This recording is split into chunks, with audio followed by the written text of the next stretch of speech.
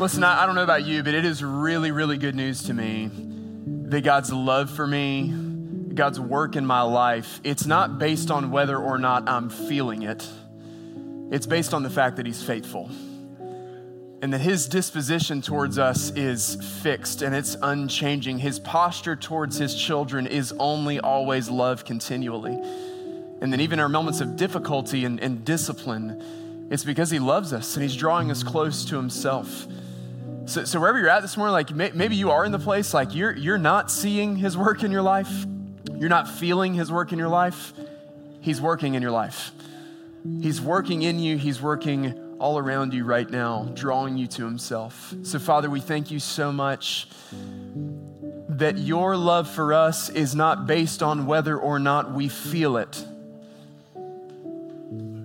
It's not based on whether or not we see it. It's based on the fact that you are faithful and that you have said you love us and you are pursuing us and drawing us to yourself.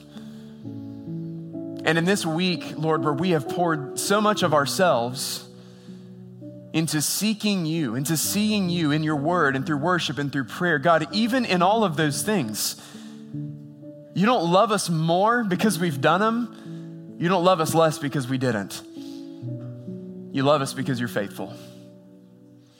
And so, Lord, for the brother or sister in this room today who's not feeling it, who's not seeing it, who cannot feel the warmth of the sun, who cannot see the light of its rays, whose experience right now, even as we gather, is just a cloud of darkness, will you infuse them with the confidence of knowing you are working?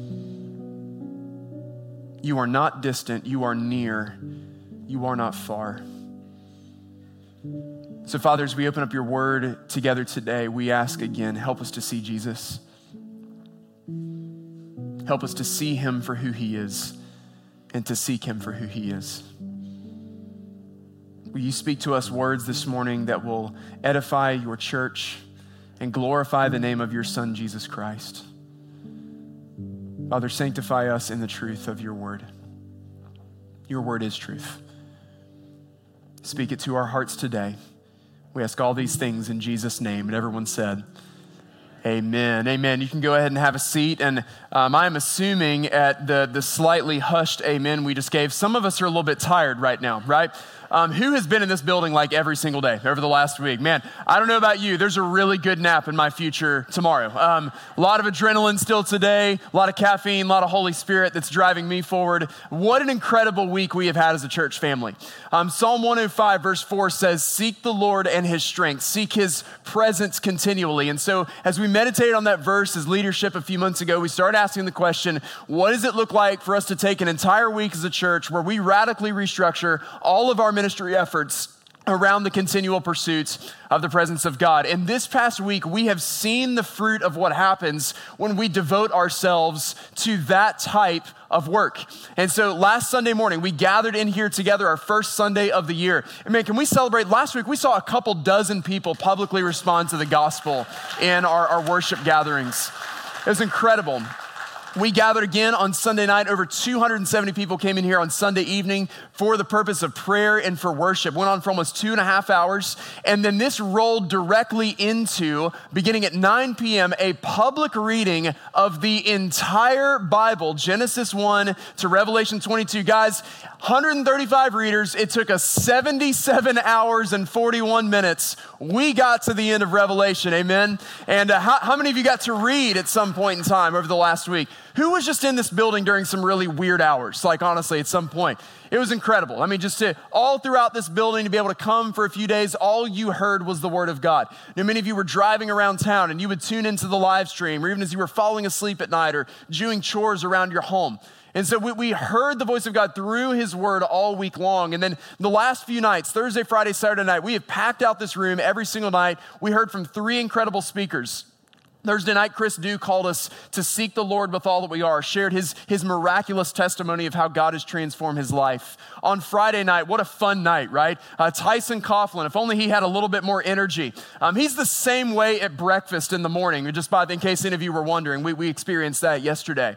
called us to seek God in his word. Who has just been throwing out the phrase flag on the play over the last couple of days? Yeah, Tyson was fantastic. Then last night, such a powerful night, Adam Flint called us to seek the Lord in our suffering.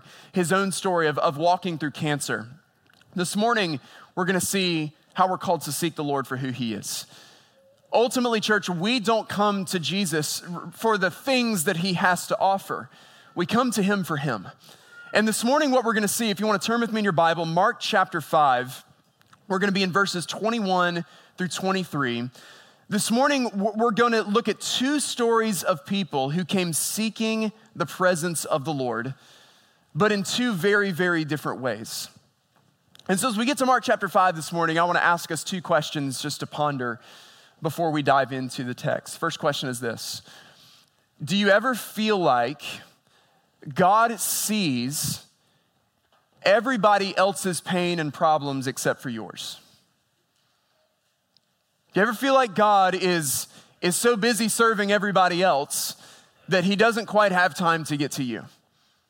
Do you feel like God notices everybody else's problems except for yours? Or maybe a little bit closer, have you ever been in a place before where you feel like you've come to the Lord for help and it started in a good place, but ultimately you felt let down in the end? These are the two stories that we see in Mark chapter 5 this morning. Mark 5 is often referred to as the St. Jude chapter of the Bible because it's full of what appear to be a couple of lost causes and hopeless situations. And today we see not one, but two seemingly hopeless situations through a story that unfolds within a story.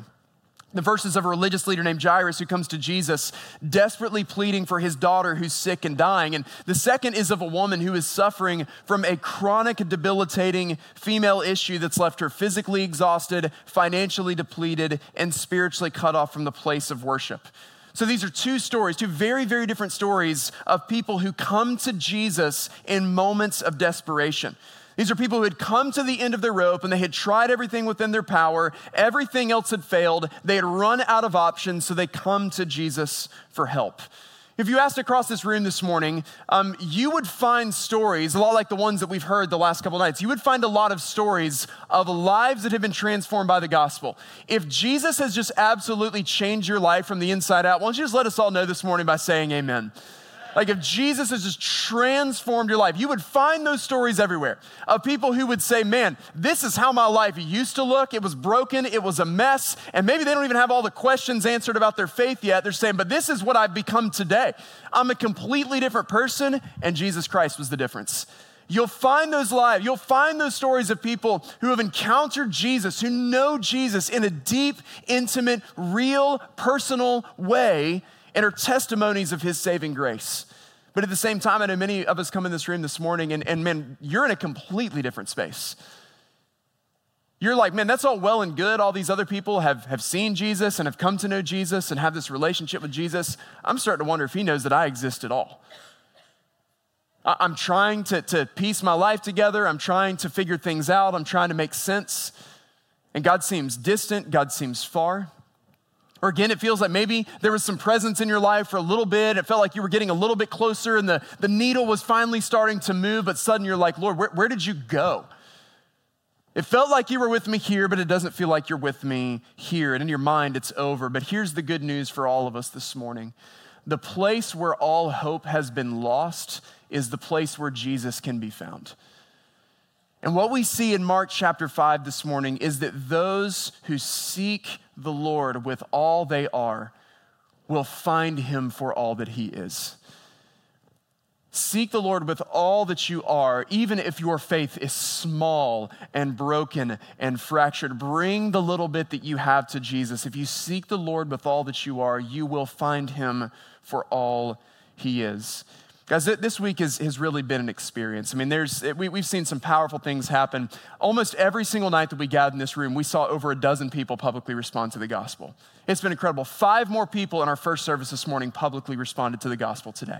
It's incredible. Like, we just praise God for how we're moving. And so, man, it's been a heck of an experience this week. There's been a lot of emotion. There's a lot of tears. But I hope you understand, revival is not just about an emotional experience. It may be emotional and it will be an experience. Revival is not just about emotional experience. It's about encountering the power of a person. Ultimately, we do not come to Jesus just because of what he has to offer. We come to Jesus for Jesus. And in Mark 5 this morning, he shows us again who he is, and he proves to us that he is worthy of our lives and of our faith. So from Mark chapter 5, I'm going to read beginning with verse 21. I'm going to go down through the first half of verse 24 to begin. And it says, when Jesus had crossed again in the boat to the other side, a great crowd gathered about him, and he was beside the sea. And then came one of the rulers of the synagogue, Jairus by name, and seeing him, he fell at his feet and implored him earnestly, saying, my little daughter is at the point of death. Come and lay your hands on her so that she may be made well and live. And he went with him. When you seek Jesus with all you are, you will find him for all that he is. And what we see about who he is first in Mark 5 this morning is that he is responsive to our needs. Jesus is responsive to our needs. The first person we're introduced to here is a prominent religious leader named Jairus. He wasn't just one of the leaders in the synagogue, he was one of the rulers in the synagogue. And this is a very, very big deal because we know as we read through the Gospels, Jesus isn't a guy who was terribly popular with the religious leaders, right? I mean, the scribes and the Pharisees were not fans of Jesus. His popularity was already exploding early in the Gospel of Mark. He's calmed a storm. He's healing the sick. He's casting out demons. And particularly, there's some jealousy among the scribes and the Pharisees because Mark 1 says that Jesus taught them as one who had authority and not as their scribes and Pharisees. So he was just at a different level than everybody else was. And so they don't like Jesus. And so by coming to Jesus in this moment, Jairus is risking everything. He's risking his position. He's risking his reputation. He's risking his integrity with everybody that matters. And man, he doesn't come to Jesus suddenly. We see that he comes and he falls on his face and he is begging him, my daughter is dying. Please come lay your hands on her so that she may be healed. He gets every obstacle out of the way. He is not limited by the pride of saying, oh my gosh, what are people going to think if I go hang out with this Jesus guy? I could lose my position. My reputation's going to take a hit. No, he's a desperate parent. Man, parents, I think if you have kids, you can really sympathize with what's going on here this morning because we know that those of us that have kids, it hurts us a lot more to watch our kids feel pain than when we feel it ourselves, doesn't it? Man, when I was about 7 years old, I got a pocket knife for Christmas. We gave weapons. I grew up in Boone, North Carolina. We give weapons to kids early. I'm sorry. I'm armed today. I mean, for goodness sake.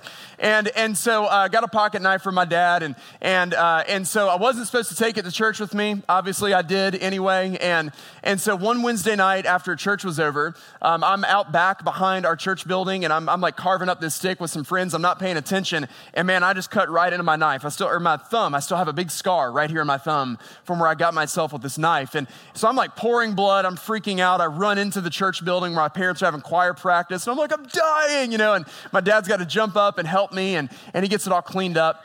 And that was painful and everything. And you would think maybe I had learned from this experience. But a few years ago, my oldest son, for his birthday, I gave him a pocket knife. Like almost identical, judge me. That's okay, I don't care. And so you would think I learned from this, but I'm trying to be responsible. I'm trying to supervise. I remember this experience. And I'm showing him how to use it, and he's doing a good job. He's carving away. But the stick he was carving on, the knife kind of gets caught up on this knot, and I could see it happening in slow motion.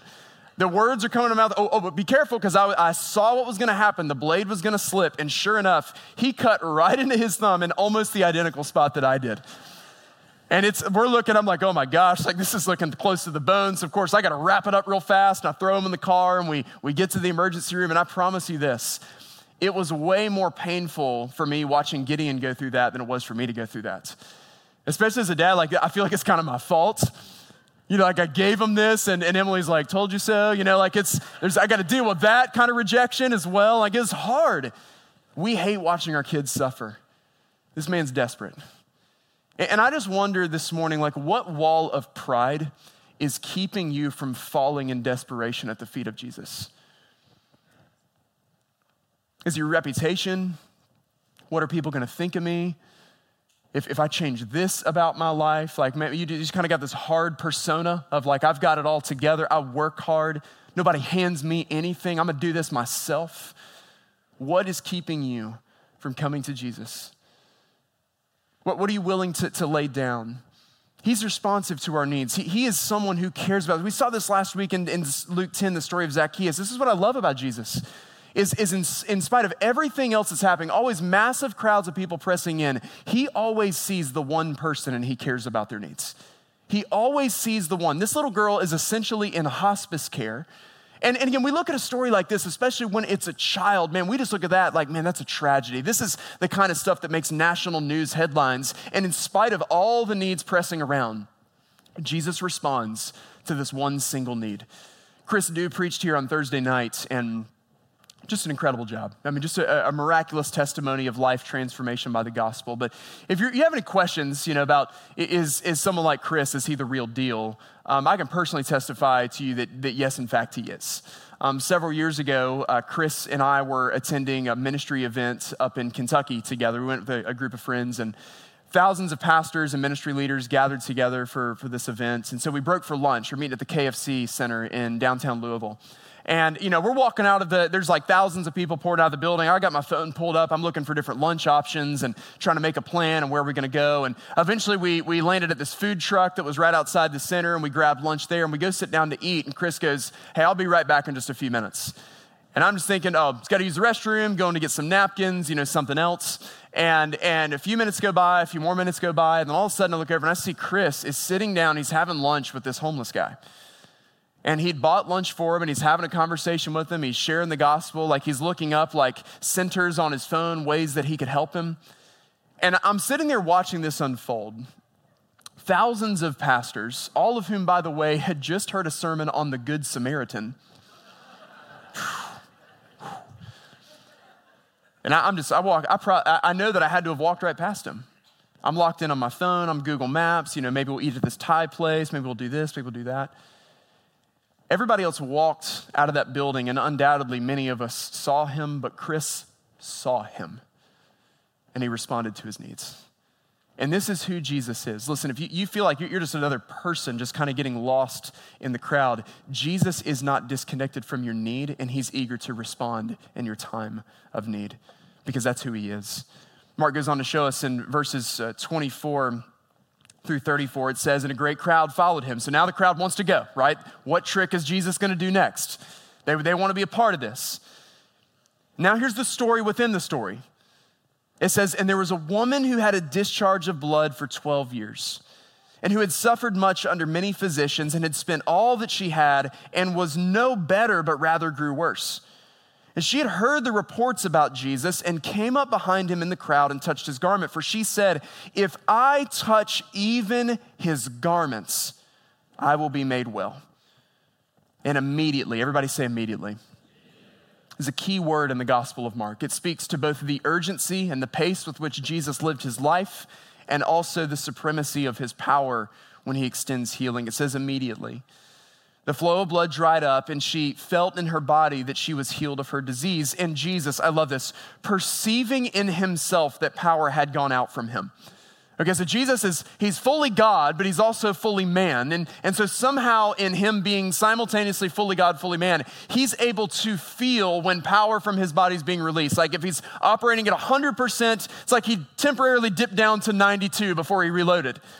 And so he somehow is able to feel this. It says he perceived that power had gone out from him, and immediately, everybody say immediately, he turned about in the crowd, and listen to this. He says, "Who touched my garments?" And the disciples are like, "Really, Jesus? Cool joke, man."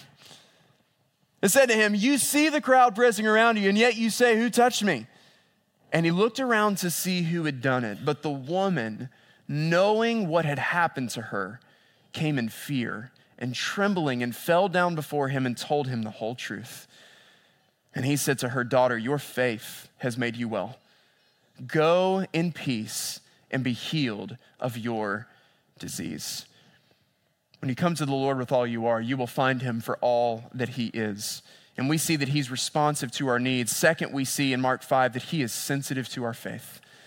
He's responsive to our needs, and he's sensitive to our faith. So again, here's the story within the story. The second person we meet is a woman who's coming to Jesus in a place of desperation. And again, this is not to be crass. I think we can all read between the lines here for just a moment. I'm not trying to create any awkward conversations at lunch today. But she is suffering from a female issue that has plagued her for a period of 12 years. Just this constant flow of blood. She's suffered, she's alone. We see from the text, she's financially depleted. Her situation's not gotten any better. In fact, we see that her situation has gotten significantly worse. So she's tried every doctor, she's tried every type of remedy, every type of medication. You know, it's likely in this culture that if she had been married, her husband probably would have left her over this. And so if that's a part of her story, she's carrying that as well. But more than this, according to the Jewish Mosaic law, her condition made her ceremonially unclean, which meant that she was not allowed to enter into the place of worship. So in every sphere of her life, relationally, emotionally, physically, financially, and even spiritually, guys, she is at the bottom of the bottom of the bottom. But verse 27 gives us an important detail. It says, she had heard reports about Jesus. She's tried everything else. She's spent all of her money. Like, we think we got some weird essential oils today. Understand, like, this culture that she lived in. There were all types of crazy remedies that were based completely on superstition. Remedies such as doing stuff like this. So it was often taught for something like this. Hey, you should carry around the ashes of an ostrich egg in your apron. And that should bring about some type of healing. Or might have even been encouraged to do something like extract corn from a donkey's excrement. Like, hey, there's some special healing power inside of this. So she's probably tried all of these types of things, all types of crazy things. Doctors can't figure it out. No type of at-home remedy. She went to Facebook and saw all the weird recipes in that secret group that nobody knows about. And like, she's tried all of these things and absolutely nothing's worked. In fact, it's not just not worked. All of this has gotten completely worse. But one other superstition that the Lord used to draw her in is in this culture, it was believed that if someone was a faith healer, that even some type of cloth or fabric that they touched could have power in healing. And so she's thinking to herself, all I need to do is touch the hem of his garment. So absolutely, she's coming to Jesus because she does believe he's a faith healer, but the reality is she was probably driven more by superstition than she was anything else. And this is what's amazing about that, is imperfect as her faith is, when she comes to Jesus, he doesn't hit her with a theology test. He doesn't pause and say, hey, let's talk for a second about all these horoscopes you've been reading. Let's talk about how you've just buried yourself in your Enneagram profile for the last 10 years. He's not going from any of those things. Like, he meets her where she is, imperfect as her faith is. And this is the beauty of the gospel, is that God's saving work in our life, it's not contingent on the strength of our faith. It's contingent on the fact that he's faithful and that he is good. He meets her in her broken, imperfect faith. But it was faith nonetheless. Hebrews 11, verse 6 is one of the verses we have centered on continuously for Seek Week. It reminds us, without faith, it is impossible to please him. It is impossible to please God without faith, for whoever would draw near to God, two conditions, must believe that he exists and that he rewards those who seek him. This woman believed that Jesus existed and that he was a healer, and that if she touched even the hem of his garment, that she would be healed. And the Lord rewards her in this. God can meet people in broken and imperfect as their faith is. This is the beauty of the gospel. Like, God does not need you to have all the answers and have it all together before you come to him. That little bit of faith even that you have, and even if it's tiny and minuscule, God has deposited that in your heart, and he is using that to draw you to himself. And he can meet people in the messiest of situations. I'm going to give an example here that's really going to stretch some of you this morning. Really going to stretch some of you this morning. I heard this testimony recently of a guy who was not at all, like not really like a religious background, not much of a church background, and really was just living his life in the world, living his life in sin, heavily involved in drugs. And one night he gets high. And while he was high, his testimony is that he suddenly just like came under the heavy conviction of the Holy Spirit. and started to recognize he was not living his life the way that he should, and that there was a need for something more, and how God really used that to draw him to himself, and he came to saving faith in Jesus. And when he went and shared that testimony with the church, the leaders of that church said, there is absolutely no way that God revealed himself when you were in that type of condition. And I hate to break the news to you this morning, but man, if your God cannot meet people in the messiest of places, the worst of places, and draw them into saving faith, you don't worship the God of the Bible. That this is like Incredible Hulk, puny God. That's the God you worship. That's a little tiny, powerless, insignificant God. He can meet people in the darkest, worst, messiest situations in the weirdest ways possible. Our God is a resurrection God. It's from the most unlikely of places that God meets people and he raises them to new life in Jesus Christ. Everyone was touching him. Everybody's pressing in on Jesus. Everybody wants a piece of Jesus. But while everybody was touching Jesus, there was one person who really touched Jesus. One person who stopped him dead in his tracks. Now understand this morning, Jesus is walking, this is happening, he presses in, she touches him, and then Jesus asks this question. He says, who touched me? Now, let's pause again. Jesus is fully God. He is all powerful. He is all knowing. He's omniscient, which means anytime Jesus asks a question, it's not because he's hunting for information. Like, what's going on here? Anytime Jesus asks a question, it is always for the benefit of everybody else who's gathered around. What he was trying to show them is that while everybody there was trying to get a piece of him, there was one person there who wanted him, wanted Jesus, who knew that he had what she needed, who pressed in.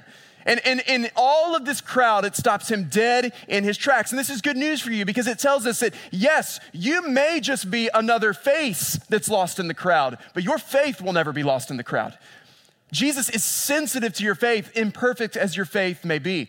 Again, I've got 3 boys. I'm raising barbarians. You guys, like they're just wild. Our house is chaos. It's nuts. We are exhausted at all times. And I walk in the door, and I'm usually not in the door 5 minutes, and my boys want to wrestle. And man, when we wrestle, I'm ruthless. I'm undefeated still. They're little. I just dominate them, make sure they know who is the king of this hill still for now. Even I'm confident I'm still going to have old man strength, and just their whole life. I'm just going to make sure. And so I'm walking in the door, and usually our youngest son, Lincoln, I don't get in the door 5 minutes. He goes, Dad, can we wrestle?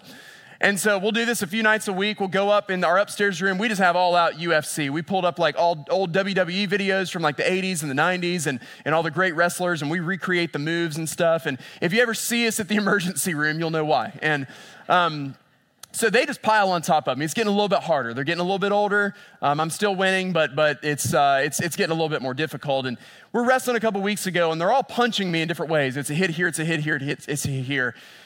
They're all punching me, but then one of them punched me. I mean, like rib shot, right? I mean, knocked the wind out of me, and given the size of the fist, I immediately knew who. It was the little runt of the litter who just is ruthless. I mean, he just swings, and he doesn't pull his punches. They were all hitting me, but man, he hit me. And this is what's happening with Jesus. Everybody's touching him, but then somebody touched him. Somebody reached out in faith and said, I don't need you to say a word. I don't need you to look me in the eyes. I don't even need you to know who I am, but I believe if I grab even the hem of your garment, I'm going to find healing. And he did.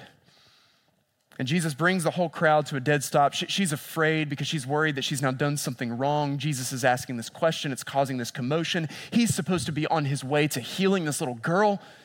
Urgent situation, but finally she comes forward. She's afraid. I'm so sorry. This was what was going on. This is what I did. And does Jesus respond by scolding her? What does he say? He says, daughter. When's the last time someone's called her that? When's the last time someone has called her anything other than unclean? Understand, she was breaking the religious law by reaching out and touching Jesus. She is risking a lot here. And he doesn't scold her. He looks at her and he calls her daughter. He doesn't call her by her sin. He calls her by her name. He calls her by her title. And I just wonder how many of you are in that place today. It's like the world you're living in right now, everybody around you, they're constantly just calling you failure. And I just wonder today, will you hear the voice of Jesus saying, no, no, no, no, no, not failure, forgiven.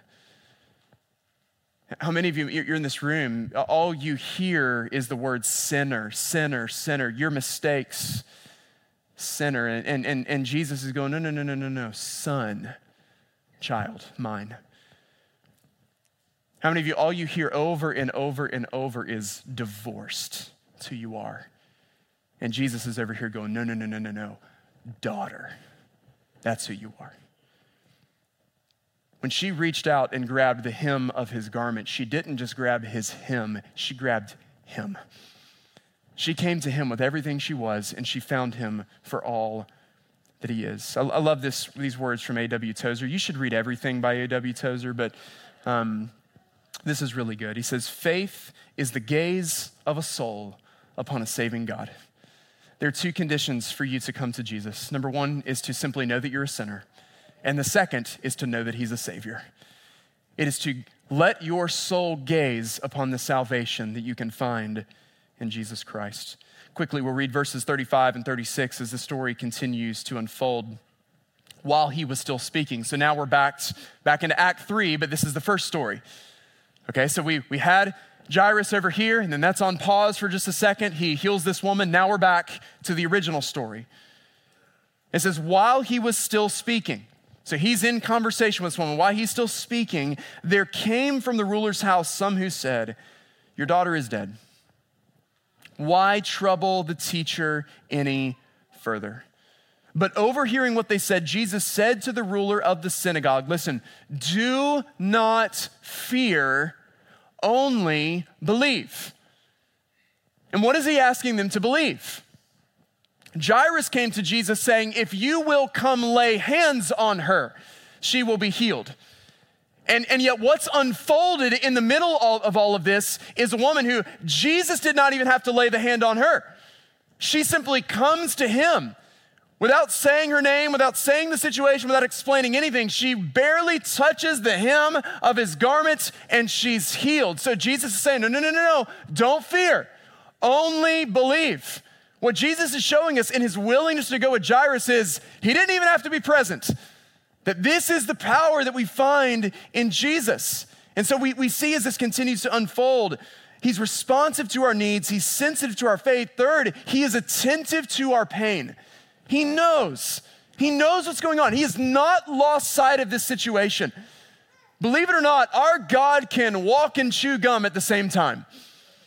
He can do two things at once. Scripture tells us he upholds the universe by the word of his power. So what are two people who are sick at the same time? Do not fear, only believe. He's attentive to our pain. Now, the juxtaposition of these two stories here should not be lost on us. We could not have two more different stories. One is a man, the other is a woman. One is rich, the other's poor. One has a family, the other is alone. One is prominent and celebrated, the other is forgotten and neglected. One comes to him publicly, the other comes to him privately. One is a leader in the synagogue, the other is not allowed to enter the synagogue. One had celebrated 12 joyful years with his daughter, the other had suffered through 12 years of frustration. And yet they are united by one simple common thread, their desperate need for healing. And this just shows us these two stories side by side. Listen, Jesus meets all of us in the exact same place. It does not matter your socioeconomic status. It does not matter your gender. It doesn't matter your cultural background. It doesn't matter how much money you have or don't have, or whether you're a prominent figure or you're kind of a private figure. It doesn't matter. For all of us, the ground at the foot of the cross is level. Every single one of us are sinners who are in need of a Savior, and Jesus is that Savior. He meets us all where we are, regardless of where we're coming from. Some come to Jesus fully confident in his ability to save. Others might be driven by an imperfect, superstitious understanding, but the ground is level at the foot of the cross. Two very, very different stories, but the same Savior who meets both of their needs, and he knows each story in an intimate way. Closing out this passage, verses 37 through 43, it goes like this. It says, and he allowed no one to follow him except Peter and James and John, the brother of James. And they came to the house of the ruler of the synagogue, and Jesus saw a commotion, people weeping and wailing loudly. Now pay attention here. It says, and when he had entered, he said to them, why are you making a commotion and weeping? Now let's pause. What type of a person walks into the home of a family that's lost a child and asks the question, what are y'all crying about? Who does that? Like you don't come into that type of an environment and make that, that's the type of thing that gets you punched in the face, right? You don't walk into an environment like that, in a situation like that, and say something that at first glance would sound so insensitive unless you're about to do something absolutely crazy that flips the whole situation on its end. And so we just asked this question, why is everybody crying? Why are you making a commotion and weeping? The child is not dead, but sleeping. Now, who was here last night when Adam Flint came to share? This is the opposite of the Lazarus story, right? Jesus first says to his disciples, Lazarus is sleeping, and they think Jesus means that he's just asleep. Jesus is like, no, guys, like he's dead. That's what I'm trying to say. Jesus first says he's sleeping, and what he meant was is dead. Everybody else here is saying she's dead, and Jesus goes, no, she's just sleeping. Everybody's always just asleep, even though they've died, as long as Jesus is around. As long as Jesus is in the vicinity, like you're dead, like you're actually just taking a nap. Like that story's not over. And until he's come through. And so he says, no. She's not dead, but sleeping. Verse 4, he says, they laughed at him. But he put them all outside and took the child's father and mother and those who were with him and went in there to the child was. And taking her by the hand, he said to her, Talitha cumi, which means, little girl, I say to you, arise. And immediately, everybody say immediately, the girl got up and began walking, for she was 12 years of age. And they were immediately overcome with amazement. And he strictly charged them that no one should know this and told them to give her something to eat. When we come to Jesus with all that we are, we will find him for all that he is. He's responsive to our needs. He's sensitive to our faith. He's attentive to our pain. And fourth, we see this morning that he is active even in our death. He is active in our death. Everybody else has lost hope. Hey, don't bother him anymore. It's too late. We thought he was coming, but situation got bad, took a bad turn, and now she's gone. And Jesus in this moment, he never stopped working. Do you think her family was feeling it? Do you think they were seeing it as they watched their daughter pass away? Absolutely no, but he never stopped working. He shows up to this house where this little girl has just passed, and he says, she's taken a nap. You better get that little girl snack because she's about to wake up, and she's going to be hungry. Situation's never over. It's not over. He never stopped working, even when they couldn't see it, even when they couldn't feel it, even when it looked like all hope had been lost. And the way he helps revive their hope is by the story within the story. It's the miracle on the way to the miracle. It's by healing this one woman. Again, this is probably just a coincidence, right? Like, how long had this woman been dealing with the discharge of blood? 12 years. And how old was this little girl who was dying? Probably a total accident, right? Probably no connection there whatsoever. Do not fear, only believe. She's been dealing with this for 12 years. All she had to do was touch the hem of my garment. Guys, I don't even need to be there. I don't even need to be there. Your 12-year-old girl, the one you've known with life and joy for as long as this woman has suffered, I'm going to bring her back. And that's exactly what he does. He's active even in our death. Love this from Tim Keller. He said, it's not the strength of your faith, but the object of your faith that actually saves you. Guys, their faith was gone. Their hope was lost. The story was over.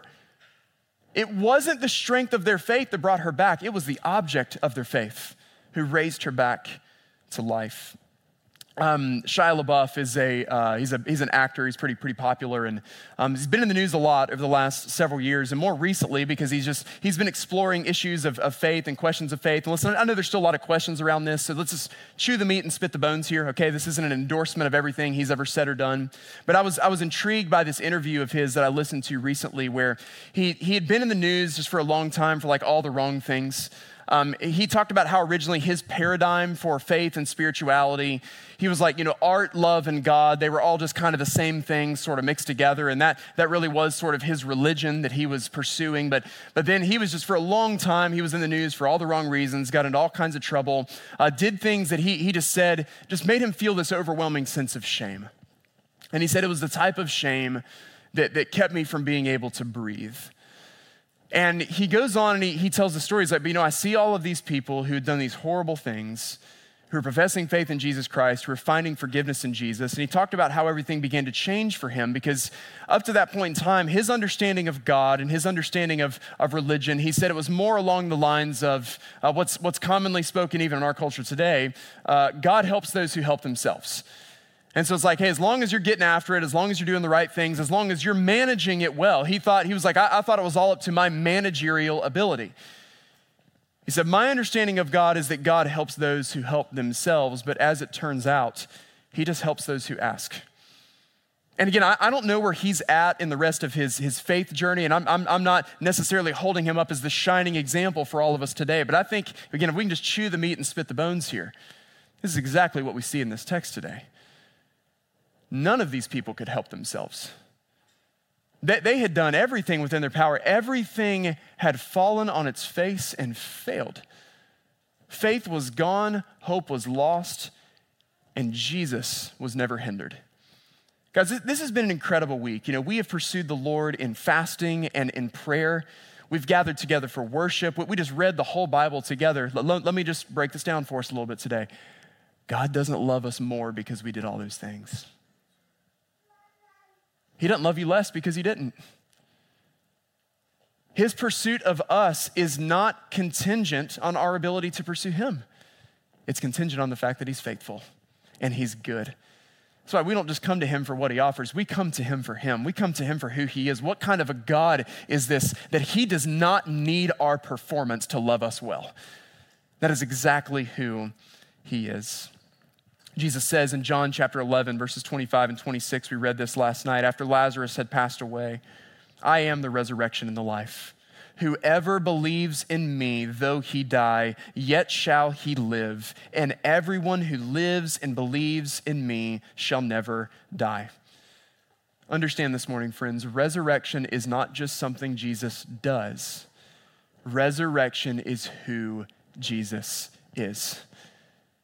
That's why we don't just come to him for what he offers. We come to him for who he is. And when we receive him for who he is, we receive everything that he offers. And so as we close up this time this morning, I want to give us three challenges for reflection and response as we close our time together. The first challenge is to do what we've challenged you the last 2 weeks. This doesn't end today. Seek week ends, but we are going to continue to be a seeking church. Amen. That this is not the end of anything. This is the catalyst of a new beginning for us as a body of believers. Continue pressing into the Lord. Seek the Lord for who he is, not who you think he is, not who you feel he is, not who you see him to be in that moment, but for who he actually is. Seek the Lord for who he is. When you go grabbing at the hem of his garment, you won't just find his hem, you will find him. Seek him for who he is, and he'll meet you with everything that he has. Second challenge is this: go public with your story. Go public with your story.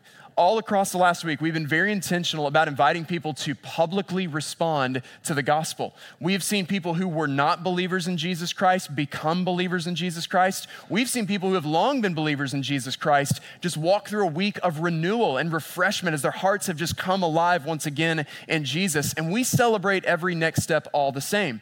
And part of our pattern here as a church is, we don't always necessarily every single week do like a big public invitation and response, but anytime we're in the Gospels, when we see Jesus calling people publicly, we call people publicly. And Jesus doesn't do this to this woman because he's trying to shame her, because he's trying to alienate her, because he's trying to single her out. He does this to reunite her to community, to show these people, hey, this woman that you have avoided all this time, that you don't want to be touched by, she's been healed and she's been clean. She couldn't get to the temple, so the temple came to her. Her flow of blood separated her from worship, but his flow of blood would reunite her forever to God. And that's what Jesus did for her. And so he brings her up, number one, to affirm her, but also for the benefit of others gathered. So when we challenge you to publicly respond to the gospel, it's not just for your benefit, it's for somebody else around you who may not have the faith that you have yet, who needs to see God is still moving, God is still working, so that when they're in the place that they're like, it's hopeless, it's lost, it's too far gone, they can still see, no, God is still raising dead hearts to life, and he can raise mine too. God has not saved us to have a private faith. It's a public faith, so go public with your story. And finally, rise up through faith in Jesus Christ. Rise up through faith in Jesus Christ. If you are not a believer in Jesus, will you hear him calling out to you today, calling you to turn from your sin, calling you to put your faith in his perfect life, death, and resurrection, to stop trusting in your ability to fix all the problems in your life, and to wave the white flag of surrender and say, I'll do it your way, and reach out to him in faith. When you come to Jesus with everything you are, even if your everything feels like nothing, when you come to him with everything you are, you will find him for all that he is. So will you bow your heads with me for just a moment as we close? I'm going to keep this really, really simple and really, really quick today. We're going to jump right to the point. We've done this all week long. In just a second, we're going to give you an opportunity to publicly respond to the gospel. If you're not a believer in Jesus Christ, but today you have seen and you have heard who Jesus is, and you say, I want to know that Jesus, I want to follow that Jesus. He's worthy of my faith, he's worthy of my life. I realize that he has created me to be in relationship with him, but my sin has separated me from him. And you believe that he has done everything necessary for you to be saved through his life and his death and his resurrection. And today you want to turn from sin and you want to call on his name in faith for the salvation of your soul. Hear his voice calling out to you today, son, daughter, rise. Or again, if you're a follower of Jesus Christ, but if you're just being honest and you're like, hey, I believe he's a healer, but I've been trying to fix the mess of my life in my own strength. I've been trying to figure it out completely on my own. And it's not getting better, it's getting worse. I've tried it all, and it's shutting me down physically, relationally, spiritually, emotionally, financially, everything. And I'm ready to wave the white flag today and say, Lord, I'm reaching out to you now.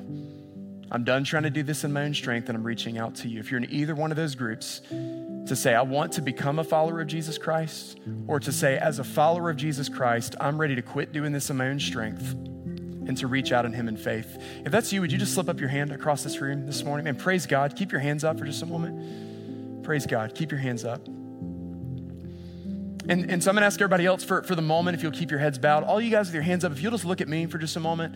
If this is just you and me right now, just across the room. In just a second, I'm going to ask you to stand up in this room. And again, this is not to embarrass you. This is not to shame you. This is not to single you out. This is to celebrate the work that God is doing in your heart. But your stand is a bold, courageous way that you are also encouraging the people around you. Somebody today who needs to see your story and see that God has not given up and that hope is not lost and that their situation isn't lost. And so in just a moment, we're going to lift up our heads. I'm going to ask you guys to stand, and we just want to celebrate. At the end of our service today, I want to challenge you to meet with a member of our prayer team and reach out to them for prayer and let them come around you and help you with whatever your next step is today. Don't carry that by yourself. God has saved you, and he's sustaining you to be a part of a community of believers. So you guys can put your hands down for now. Everybody else, we can go ahead and look up around this room. And man, those of you who had your hands up, will you just stand up so we can celebrate you this morning in this place in the world? Yeah, praise God for the work he's doing in your life. Amen. Praise God. Amen. Amen. Amen. Yeah. Amen.